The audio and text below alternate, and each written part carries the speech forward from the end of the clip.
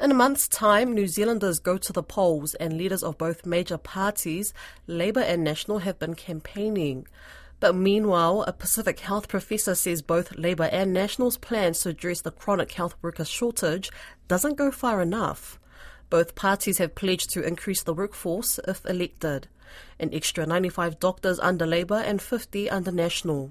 Auckland University Medical School Pacific Associate Dean Collin Tukuitonga told Liria Lewis the plans only make a small dent in a gaping hole.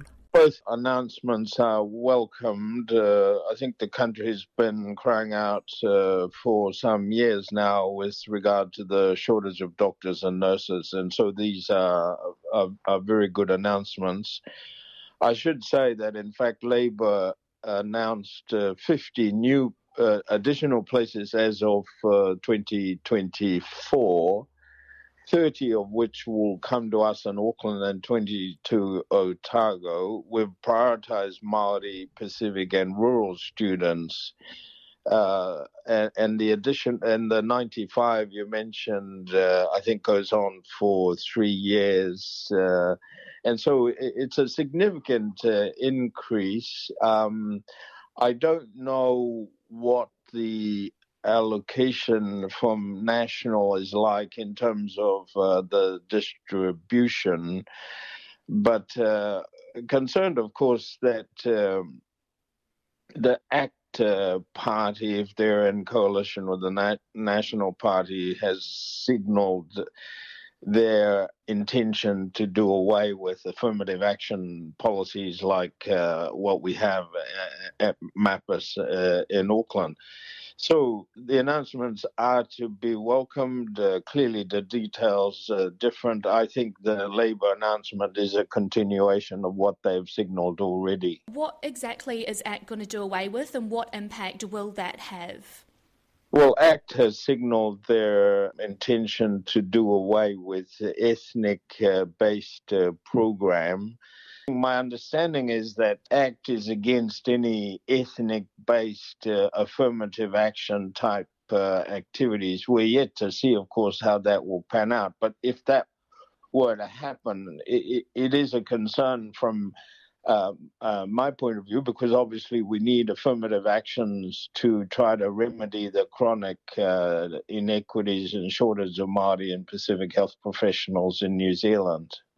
Of the announcements from both Labour and National, do they go far enough to address those needs? Oh, no, they don't. I mean, the Pacific share of the 15,000 medical workforce in New Zealand is less than 2%, so this will lift it, no question. But if you think about the share of the population,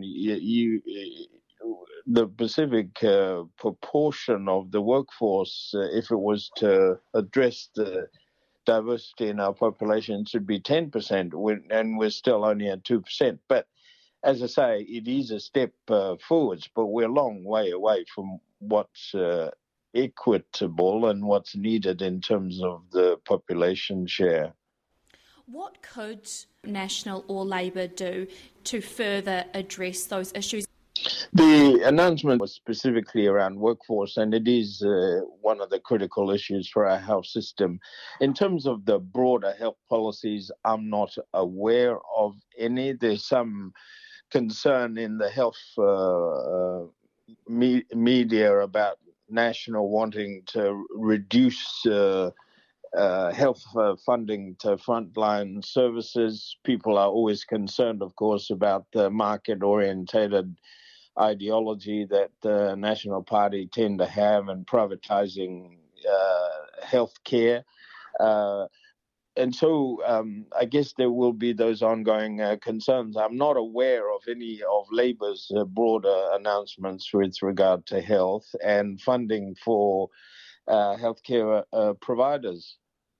What would you like to know? What information is lacking from both parties? The community and healthcare providers would want to know what parties intend to do, particularly in relation to primary care, access to GP services and other services. That's the fundamental issue. People are concerned that they're having trouble getting access to GPs. Shortage of GPs means clinics are closing their books. So that's a primary concern. What do the parties plan to do with regard to access to primary care? Mental health and well-being is a chronic concern. I understand that Labour's announcements include additional places for psychiatry training. I am not aware of any other announcements from the National Party with regard to access to care. I think the fact that senior doctors have gone on strike tells me that our health system is indeed under severe strain, and I would like to see political parties, make statements about how they intend to relieve the pressure on doctors and access to health care, and generally increasing investment in our health system, which appears to be struggling. How would you sum up the action or lack of action on this issue from both sides so far?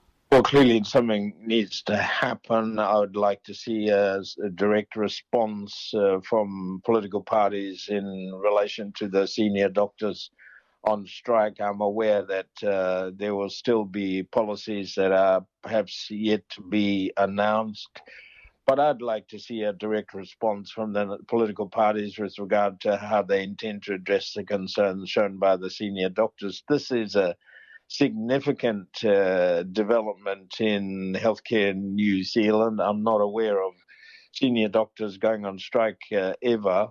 And so there needs to be a response. What do the political parties intend to do to relieve the pressure on senior doctors, relieve pressure on emergency departments, improve access and funding for primary care, and address the chronic strain that health professionals are under?